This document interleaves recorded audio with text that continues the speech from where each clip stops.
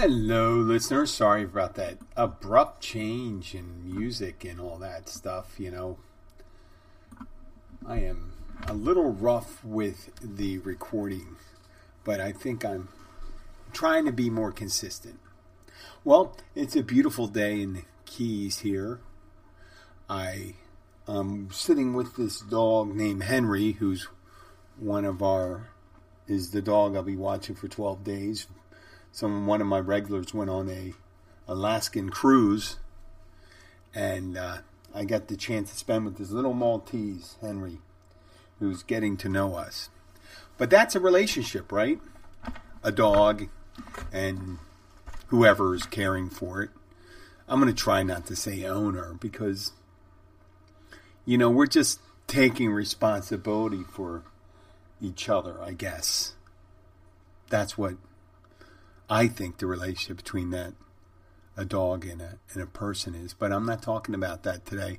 I wanted to talk about just generally relationship. For my case, and I think it would work with anybody's relationship with significant others, whether you're heterosexual, homosexual, transsexual, and have all these different other ones, and I'm not making light of it. You like what you like, and love is what it is, and relationships are what it is. But the only experience I can personally ascribe to or recount are my own.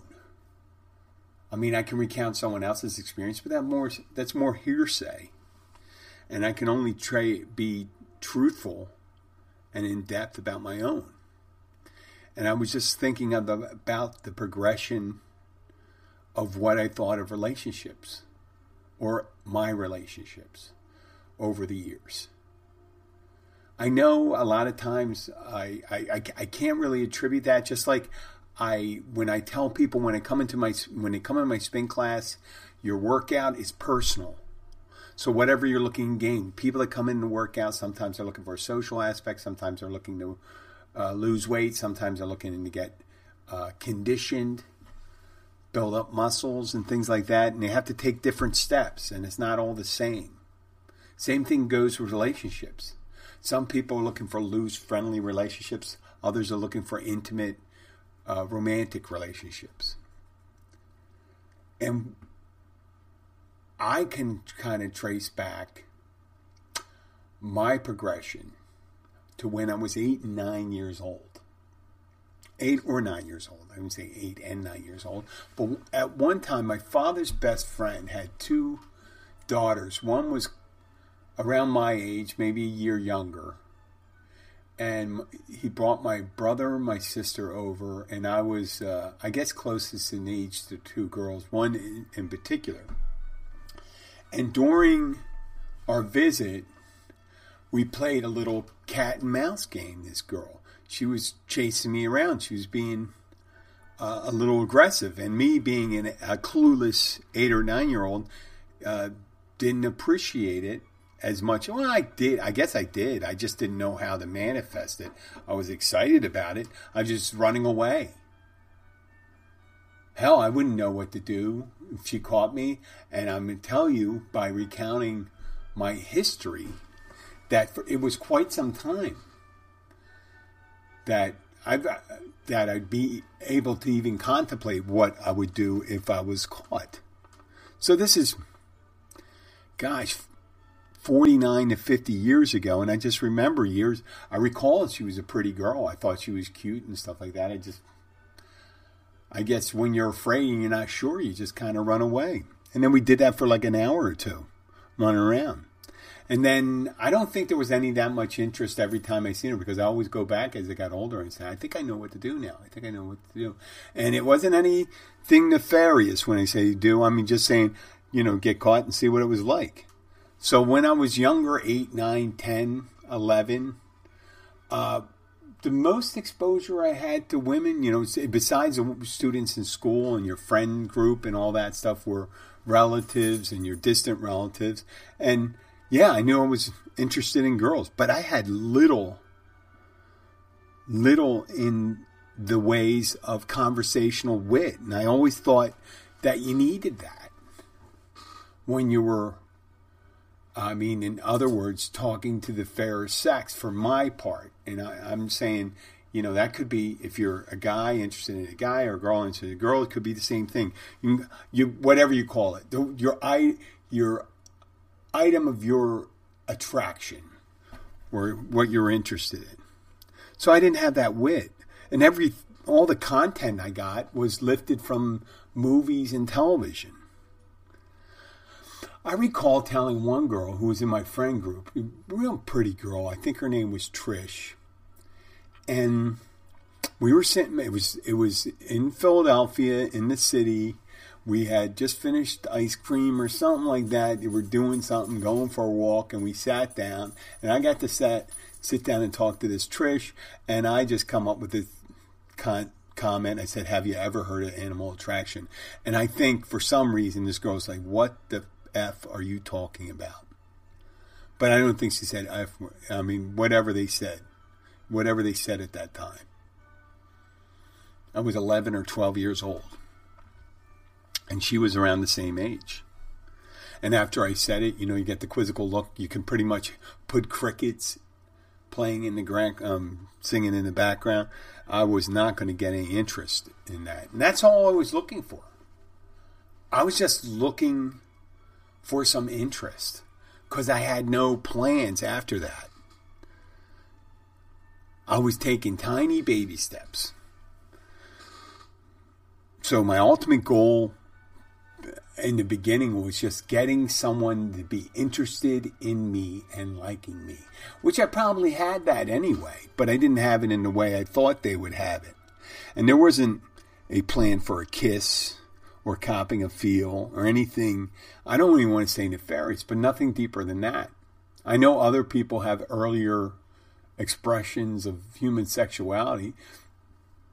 It didn't. It came late for me, I guess. I mean, because all my interactions up until, I was 16, 17, were G and maybe bordered on PG. And that's if it was a movie rating. Meaning a general audience. You could have anybody, you can have me sit next to a girl. There was not going to be anything untoward. There was be no, conservative Jew or an Amish family or anything had nothing to fear from young Jim Horan or Muslim. You know what I mean? I'm just going with real people that are real restricted on opposite sex interaction. They did not have anything to fear. I mean, the only thing is that I may talk directly to them, and if that was against it, then I would be in trouble there. So for years, I had these short, intermittent interactions multiple times. One time, and it was my mother had gotten remarried, and this was I think it was her third marriage. Well, I know she only's been married 3 times, her third marriage, and we had moved. And I only lived in this one place for like 2 weeks with her. It was on base housing in Maryland, military base housing. She married a guy in the Air Force. And we just got settled in this neighborhood, and there were other military families there. And I had missed the last meeting. We went to enroll at the school. The school I went to saw my grades and said, you're not going to gain anything for the last 2 or 3 weeks of school by coming here. Why don't you just come back and your grades are good enough, you can go to the next year. So I had been spending the last couple summers in North Carolina at my aunt and uncle's campground. So I was going to stay about a week and a half, and then go to the campground in North Carolina. And there was a pretty girl, I thought was pretty for, a 13-year-old at the time. And we sat and talked. The girl had some interest in all this stuff. And here I am. It was 2 days before going to North Carolina. I think that made me even more attractive to the girl. I said, where are you going? I'm going to a campground. Oh, you're going to a camp like rich kids? I said, no, I'm working on a campground. It's not like for young kids campground. It's for, families that come with big trailers and tents and all that stuff. So, but I didn't gain anything. I just got a little interest, which was, where it was. And then when I was at the campground, then nothing ever came of that because I didn't move back there. I think when I came back, I ended up, we were living, they were finishing up on base. They went someplace else. And then I ended up living with my father. But that couple summers in North Carolina, I would talk to some of the daughters of some of the campers. Nothing came of that. I had 2 older cousins. They weren't. They were good guys. They would get some interest from the girls, but not much more than any of us. I guess we were all just. We didn't have game. I guess my oldest cousin may have had game, and the other cousins, the oldest cousins that didn't run with us, that were older than 18 and up, they were either already hooked up or they were doing all right on their own. So I struggled. Went on to 8th grade. Not much going on there until high school. And, you think high school is a big triumphant entry. But I ended up wanting to and going to an all-boys Catholic school. And it was joined to another school. It was one big school that was symmetric. It was the same building on one side and the other. And in the middle, they had an auditorium. They had 2 cafeterias. And they had connected hallways. And the connected hallways, I guess the intention was that it could eventually become a single school when it was built in 1970. But on the other side of the iron accordion gate was the girls' high school. And you just see all these girls. Just an uninterrupted flow of girls in the Catholic school girl outfits. And here I was, a 14, 15-year-old high school kid on the other side, just staring across. It's similar, I guess, to a prison, where there's a women's prison on one side and a guy's prison on the other. I won't call it a prison because I had a great time in high school. But our interactions in high school, we had a shared library too. We had a shared library, but they had 2, they had a nun and an old priest watching out that there wasn't too many interactions there. And not that most of these guys had no skill in that. And I didn't learn much there. And there was a no man's land behind our cafeteria. When I say no man's land, the cafeteria was in the back of the building, and there was a girls' cafeteria and a guys' cafeteria. They weren't connected.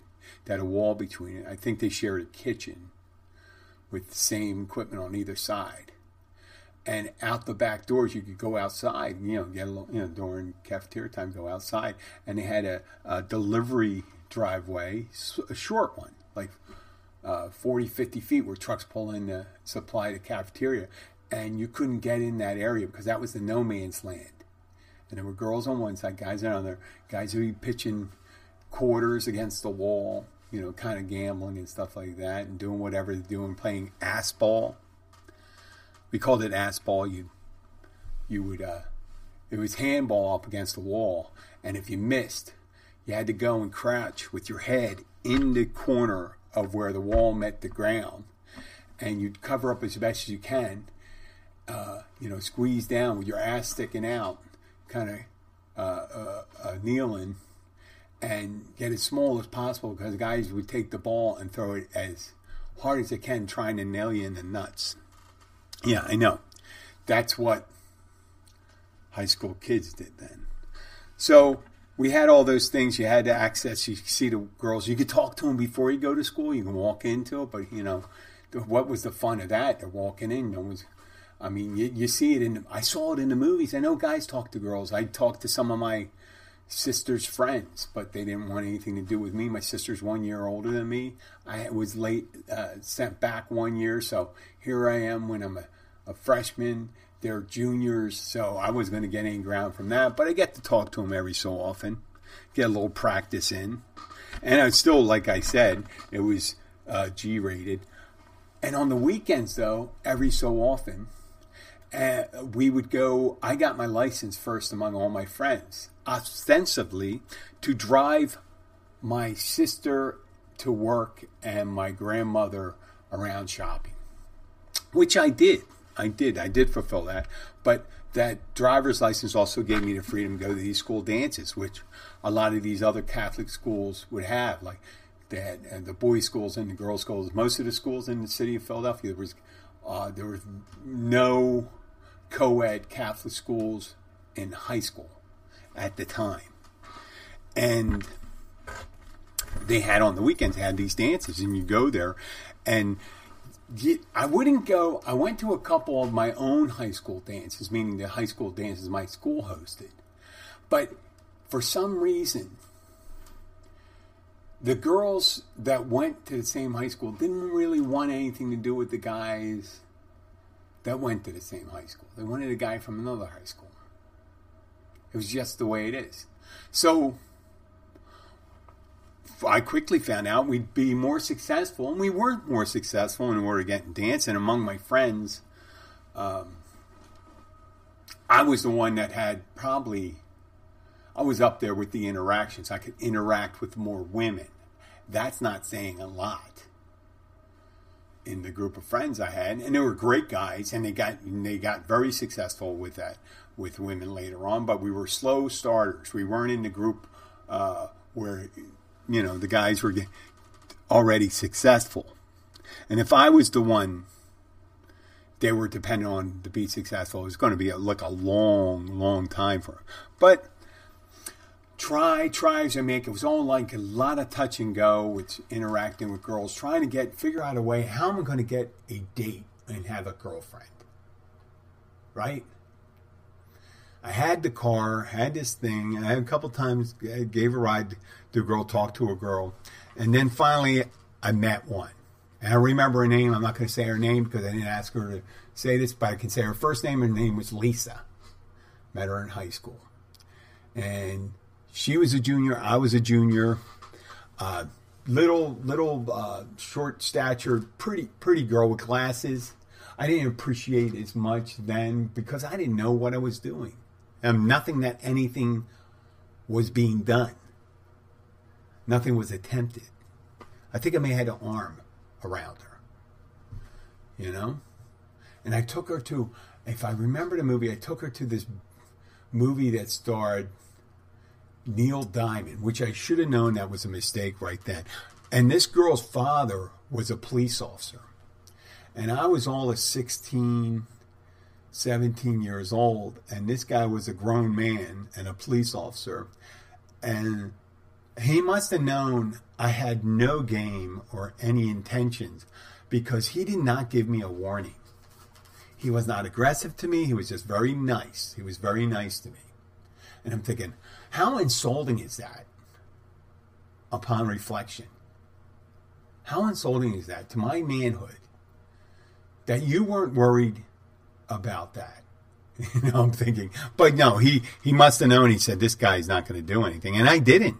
And we went on a couple dates and stuff like that. And then progressively, as the years gone by, as my end of high school years started closing down and into college, that's when things started, the ball started rolling. And it still was to look for that connection. I made the connection. And then the next thing was, I was feeling these physical things, right? The normal physical things. I won't go into detail about that because that's like kissing and telling. A lot of kissing, a lot of groping, a lot of feeling up and stuff like that. And trying to see how far you can go. And it was still not, I was pretty much a virgin until I was like 19 years old. Right? And I was with a girl for a little while then, at the time. And each year I was getting more comfortable talking to them, talking to women. Henry's saying, we're going to go outside. We're going to go outside, Henry. But I kind of lost, that goal of the connection. And I was thinking of another connection. I'm going to pause this right now because it looks like Henry wants to go to the outside of the bathroom. I will be back. And listen for the music when I come back because that means I'll be back. But we're going to put a pin in this one about the connections, okay? Hold on, Henry. Hold on, okay? Stop. So, I'm going to get, he is such a good dog. But I will be back in a moment. So I'm back. Okay, where were we? Okay, I was progressing. I'm getting a little knowledge, and I think like I said, I lost that original incentive to get a connection with someone. And it got more and more as time went on, when I got more accustomed to the physical, and that's sex, that it became about sex. All the connections I looked for, all the women. And every so often there would be ones that I would ignore my initial,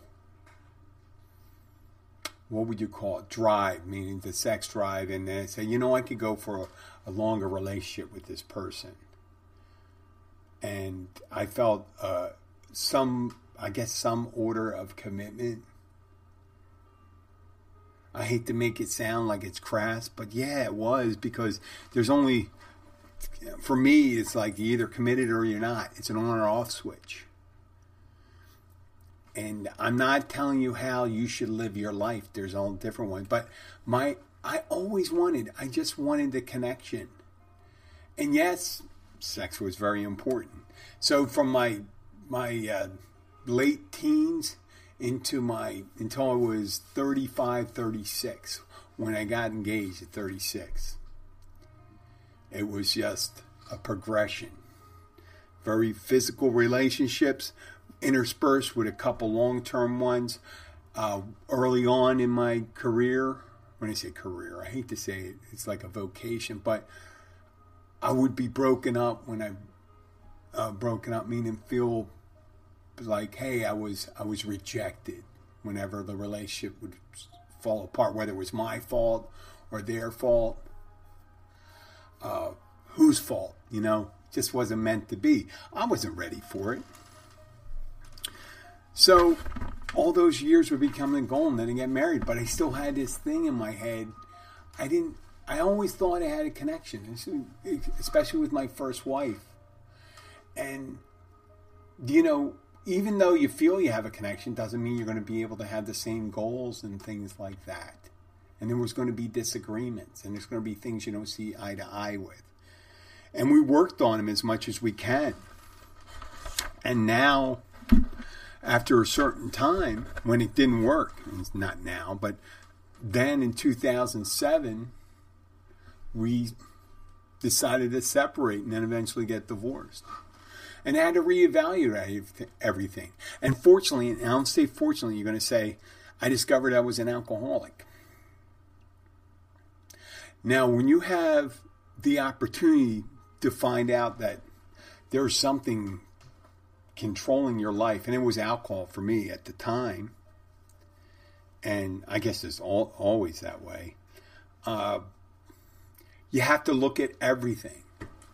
You have to think of the things you've done. If you're working a program, there's other people get sober. I understand. We're not talking about that today. We're talking about relationships.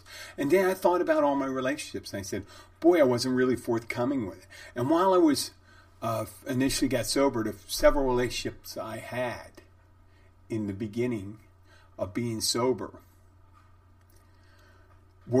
I was forthright with my expectations from it. I did not tell them that, make any promises, this and that. I had, one heartbreak, and then I met the love of my life. And I thought what was important. The importance I had before was a connection. And I realized that it wasn't just a connection. I still had that thing where I'm a human and I'm sexually attracted, so that was important too. But it wasn't exclusive of the other things. I wasn't looking for a perfect match. I wasn't looking for someone that understands me. I was looking for someone that appreciated me for who I was and who I was trying to be. It sounds like and I appreciated them for who they were and their sense of humor. I wanted a kindness, a general kindness towards other people. an ease of sociability, knowing people. And I found it with Abby. And it took a circuitous route for me to find the person I really care about. I know I glossed over all those years from 18 to 36, but you could find those years if you were just looking at any movie about guys going out and trying to get some. That was me. And I was drinking. A lot of the times, I don't even remember. That does not excuse my behavior, but I don't even remember some of the people I had relations with. Yep, and I was tested, and I was relatively safe because I got active right in the time of age, so I was using condoms. But that's a blur, and I don't want to talk about things that aren't innocent because there's other people involved, and I don't want to bring that up. And who knows, one or two of them can be listeners of the podcast. But all those people I met, they had a modicum of, most of them, almost all of them were very nice, very kind people. And you run into a couple people, there'll be a couple people that aren't that well, let's say, and they have issues of their own. We can't just point the finger at us all the time. I don't like to point the finger at anybody, but you say, there's very few of us that are all bad or even mostly bad. So, and it becomes a real, when you're soul searching for your, some of your behavior that was less becoming of your idealized version of what, for me at least, what a man should be. It would be easy to fall into that practice way of saying, well, I wasn't good, I wasn't this, I was dog shit, I didn't treat people correctly. And there were a lot of cases I didn't. And there was a couple cases where, a few cases where I was the one taken advantage of. Right? But it was mainly emotional. It was emotional, like when you don't reveal what your intentions or your long-term intentions, or you could I knew my failings were like you start making promises of a permanence that you weren't ready to be permanent. You were saying that, I want this to be real, I want this to be that, and then your goal is something physical. So it was a progression, and I don't know if it has to be that way. It doesn't know. It doesn't have to be that way. You don't have to learn the hard way. But there's such a desperation for people when they're growing up. I see it today among some of my daughter's friends and things like that. They feel the need. They have to be partnered up. They think their first relationship is going to be, it's a permanent thing. They don't think about the next. They don't think about the possibility of the next one. And that's it's not. I guess that's how they learn. That's how they learn, but you don't have to get through all that destructive stuff. And usually for me, that was adding the alcohol. But like I said, I didn't want to make it alcohol. I just talked about the progression. What I wanted in the beginning was a connection and the recognition of that connection. And it took me all this time, all these years, until I was in my mid to later 40s to realize that all I had to do was be open to it. And I could start appreciating someone for the things I wanted years ago, but didn't know exactly who I was. I don't think about the lines when I write my I'm going to write my Abby a note. I try to make it sincere.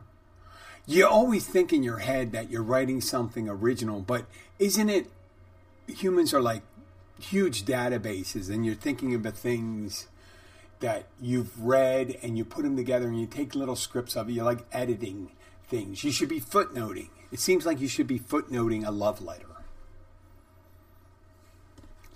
Because it's almost always derived from another source. Right? But it doesn't really matter as long as you're like, those words correspond to your feelings. And I think I'm a lot more expressive of who I am.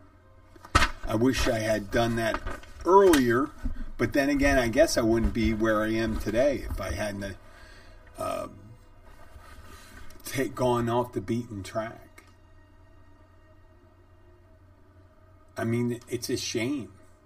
And luckily I didn't tie someone down long enough where they can say, when I say tie down, I mean encumbered them in a relationship with a guy who had a drinking problem. Other than my ex-wife, you know, which I don't know how that affected her as much, but I did attempt to apologize. I did try working with her on that. Interesting thing in the therapy that we went through, I'm not talking about what we talked about, but not once was alcohol was brought up once or twice in each session, and a lot of it was like tamped down after that. And not necessarily I didn't reject it. I don't think I was open to the possibility that I had a drinking problem at that time. So that's a fail. Who would have known what would have came of that? But here I am today, realizing that when I see somebody now, when I see a person, I look for that connection inside, not just the long-term romantic connection that I have right now, but connections with people, usually my friendships, business dealings. Sometimes, depending on how desperate you are, and that's like in a relationship too. But if you're desperate for a business connection, sometimes you'll overlook some of the signs of, they say, hey, maybe you should think this over. The way someone is. Sometimes you're not as objective as you should be. If you're desperate for, if you're a single person, you're desperate for a relationship, you may overlook some things that you say, hey, this is a warning sign. This is not what I was looking for. And I hear every so often, I hear people say, well, I'd rather just be single if I can't have what I don't have what I want. If it's not exactly what I want, I'd rather be single. In some cases, that is the best choice. But you should never let the perfect be the enemy of the good. Good relationships have a lot to offer. And a lot of the perfect relationships we think that are out there aren't necessarily that perfect. A good relationship gives you room to work, to improve, and also something to fall back on when you have a troubled time. I mean, a perfect relationship, I don't know what that's like. I mean, who's to say what's perfect? You know? So for now, I'm just like, I just put this out there just to think. I was thinking about how I evaluate people and how I approach a relationship. And there's Henry barking again.